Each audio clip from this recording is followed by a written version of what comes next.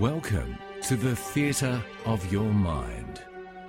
Please leave all anxieties and troubles behind and prepare yourself for the illumination of your imagination with more Tall Tales and Short Yarns, created by Timothy Carroll and Eric Camilleri.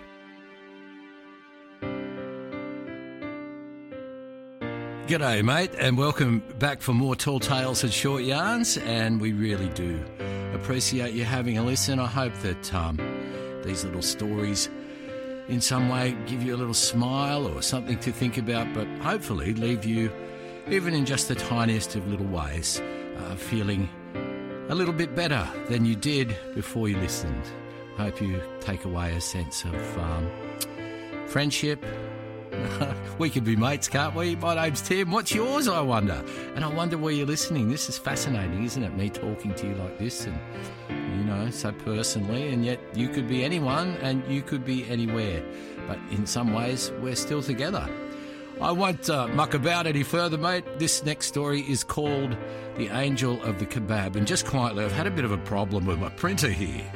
It's printed it out really tiny, so I've got my reading glasses on and I'm going to have to really work for this one. Here we go. Are you ready? Are you sitting comfortably? Right then, let's hit it. Royce Ayliffe strolled merrily through the vast food hall section inside the Westfield Shopping Centre at the Sydney suburb of Chatswood. Now, it usually took him 2 or 3 laps around the joint to decide that there wasn't really anything there that appealed to him. He was presently perusing the Chinese smorgasbord when suddenly, among the throngs of people who were milling about like the made-up extras from a zombie film, Royce saw the face of an absolute angel, a beautiful woman of about 40-something years of age, who was holding a doner kebab in one hand and a most interesting-looking colourful Indian-style handbag in the other. She wore tight blue jeans with black boots and a red T-shirt with the picture of a large hand giving the finger. Oh yeah, yep, an absolute bloody angel. Just then, without thinking, Royce had stopped shuffling with the other zombies and was now standing still in front of the beef and black bean sauce, staring at his angel. Things seemed to have gone into slow motion as the woman lifted her foil-wrapped doner kebab to her luscious lips and took a bite. As her teeth took hold of the Lebanese bread, tabbouleh salad and juicy kebab flesh, some hummus squeezed free and flew out in 3 large dollops that landed across her cheek.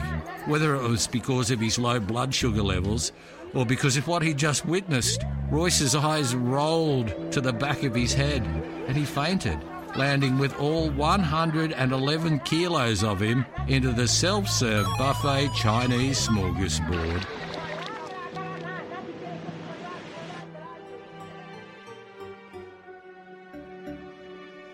The curtain now must fall upon the theatre of your mind.